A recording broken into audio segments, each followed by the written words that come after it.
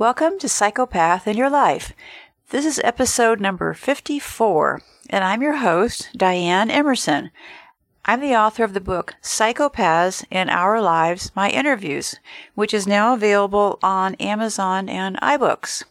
Hey, thanks a lot for all your emails and taking the time to tell your story. It really means a lot to me. And last week, before we get started here, we did have a mix-up with the recordings, and I do apologize for that. We have a better system moving forward, and many thanks to the listener who brought it to my attention. A little known fact is that I don't usually listen to interviews after they're done. I did in the very beginning when I was doing interviews for my book, and what I found was that it kind of complicated all those insecurities in my brain by, did you breathe too loud? Did you, if it was on audio or video. But interestingly enough, last week, Daniel and I were talking about whether we should upload to YouTube. Facebook not uploading there was a very simple decision because I don't want you to communicate from there because it's not safe. But anyhow, so we were talking about YouTube and should we continue to upload the show there. And during that thought process, I did run across it was actually my first interview when my book came out. And I think that was the last one I really watched. And here's the reason, because the interviewer, Allison Hope Weiner, was by far, all of the interviewers were great that I did, but she was just really great. But I was so nervous for that interview, and I was all worried about all these things. And so I didn't realize that audio, that I wasn't going to come across well just using the Skype thing as my recording. And then a minute before the show aired, they said, "We're getting a glare from your glasses. Can you take them off?" And I said, "Oh, okay." Well, so then when I looked at it, I thought, my goodness, I was blinking my eyes a lot. But anyway, yeah, the audio was pretty terrible. But we did when I looked at it last week, there's been over 35,000 views. So, all things come to a new conclusion. And, when we know better, we do better. So in looking at that video, and I posted a link to that below, what I did decide was that once a month or so, I haven't quite figured out the details yet, that I plan on interviewing somebody or doing a live YouTube show. And we'll probably broadcast it through audio. Haven't worked out all those details yet. So I did get busy, and I have lined up my first interview, which is the leading authority he really wrote the book on evaluating psychopaths. So he's agreed to be interviewed, which I'm really looking forward to sharing with you. So, you can always, and so the goal here is that I think we can use YouTube as a way to further our message, because a lot of people will go there looking for information. And when I did a search for psychopaths, my interview did show up on the very first page. So that's a good thing. So enough of that. So you can look at the interview below and excuse the audio. Didn't know better, but I did realize I needed a headset. So there's some things that, a lot of people write about telling their story. And what I'd like to point out is that I do, in fact, realize and would like to advise you that telling your story can, in fact, dredge up pain by putting your thoughts in writing. And that was the idea for the original discussion forum, not the dredging up pain part, but because it was based on members communicating to other members by telling and sharing their stories. And I do know from what many victims said over the years that writing their story really helped them to realize and find clarity for things that had been buried. There's just something about unlocking that consciousness. But I do advise you to only do it if you're in a safe location, if you have full access to the computer and all that. But I'd like to give you a few recommendations. I always recommend writing and letting it flow. And by that I mean open a Word doc and use what I would describe as stream of conscious thinking to just see what comes out. Don't take the time to edit while you're writing, just let it all out. There's time to go back and look at things you might want to clarify or change later. But if we get too caught up on grammar, etc., it really won't give the same effect, because that kind of unlocks the mind to some degree to let those thoughts be released. And there is a great healing power in all of this. If you would like my recommendation, I would use a Word doc to write your thoughts and then transfer it to an email format to send to me or post it to forum. And it does, to some people, they think, it seems like a lot more work. But, the email format can be cumbersome just because of screen size and all that. So, and also maybe it's because of the old days and computers weren't that reliable. I still have the habit of constantly saving my writing as I go along. I just take a breath, hit save, and continue on. Because what I've found is that losing a body of work can be very frustrating, to say the least. So anyway, if you're doing the constant save thing, if you have something, a blip or something in the computer process, you could always retrieve it from there. So I'm always trying to find common themes to discuss here on the show. And one of the major ones is people tell me they have so many stories to tell about the process they went through that made them feel insane. And yes, I have heard that a lot. That was the number one thing. Well, there were a few number one things, but that was at the top of the list that I heard a lot of from victims over the years. And that was part of the basis, or a lot of the basis, of my questions when I interviewed the 3 psychopaths for my book. I was really curious about how did these evil people get all these kind and caring people to no longer believe in themselves, but to actually buy into the notion that the fault was theirs, and in fact, they were the crazy one in the room. By theirs, I mean the victims. And also, they had this evilly clever way of going around and making everyone around you also convinced of how crazy you are, according to them, of course.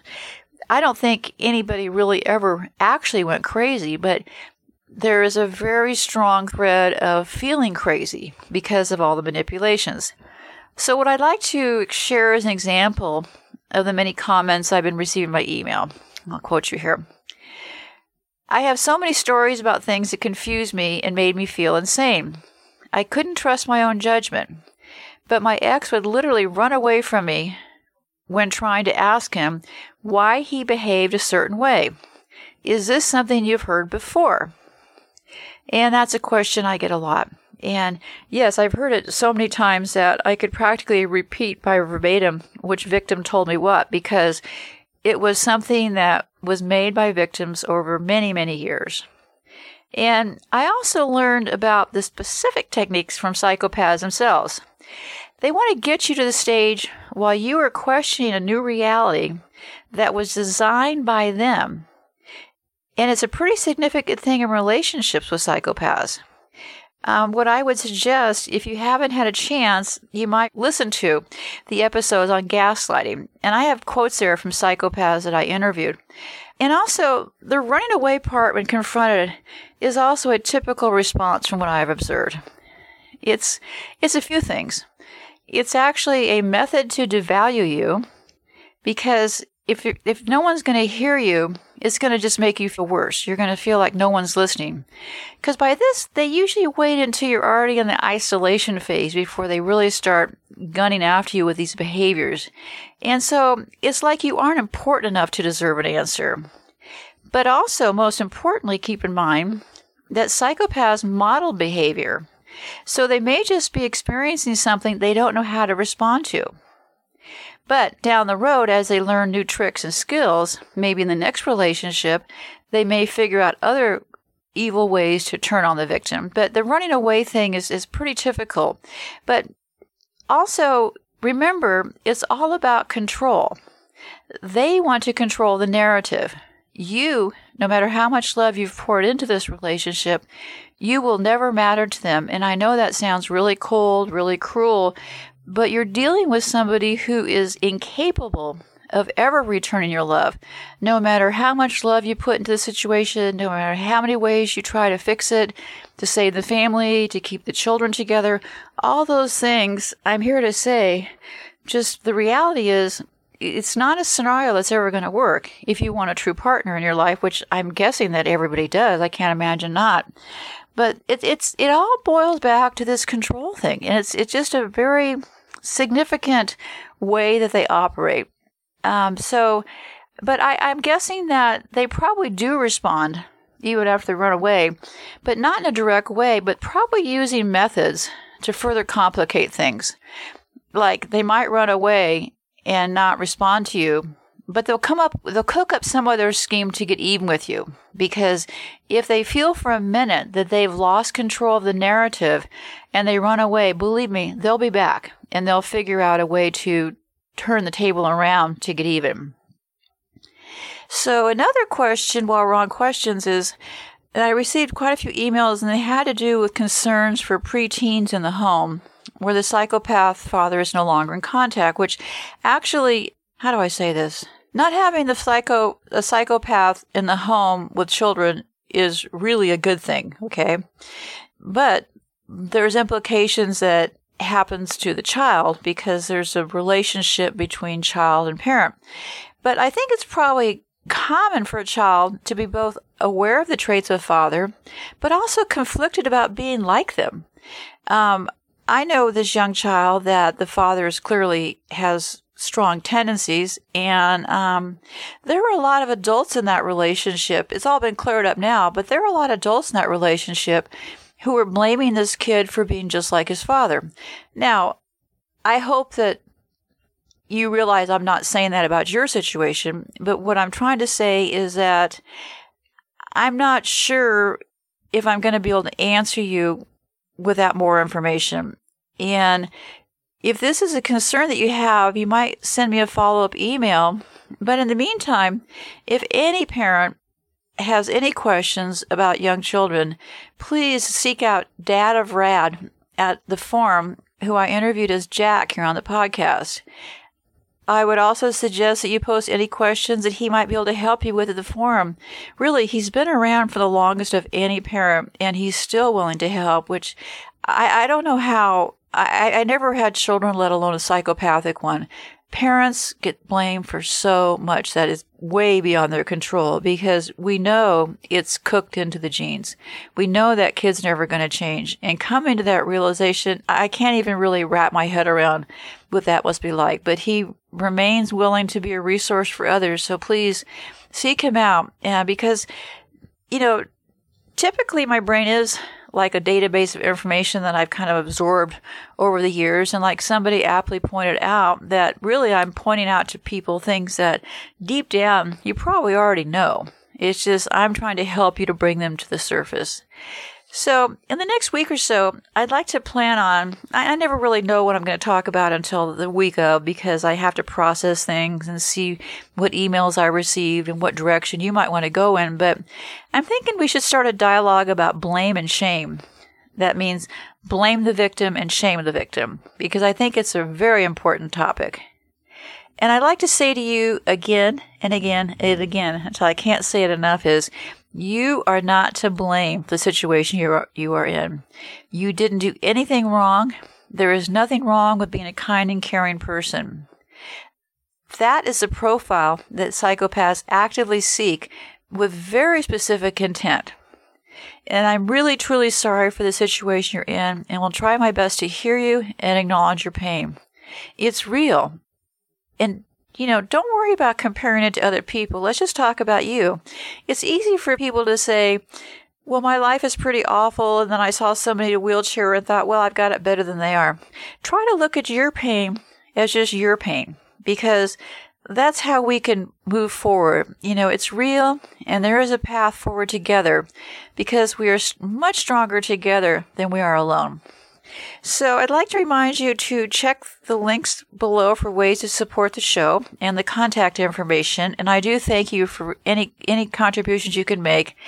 It doesn't matter the amount, and it doesn't matter if you do or you don't. But please remember that if you use the contact box at the podcast website, psychopathinyourlife.com, which is below, I can't see your email address to answer you from there. That was the whole idea, because I wanted to encourage as many people to feel like they could write in, and that, they don't have to disclose their email and all that. So, but you can also contact me directly. And if you'd prefer that I answer you on the podcast, I just need you to be specific and tell me it's okay to talk about it here on the podcast. Or just email me directly. I do read and respond to all my emails. And really, it helps me so much, and I feel so privileged that you're willing to talk to me. It really is, to be in this situation is, and I don't want to start comparing things, but it's a very, very lonely and quite sad place to be. So try to take time this week. Do one nice thing for yourself. We'll get through all this. one breath at a time. So take care for now, and I'll look forward to seeing you next week and hearing from you throughout the week. Goodbye for now.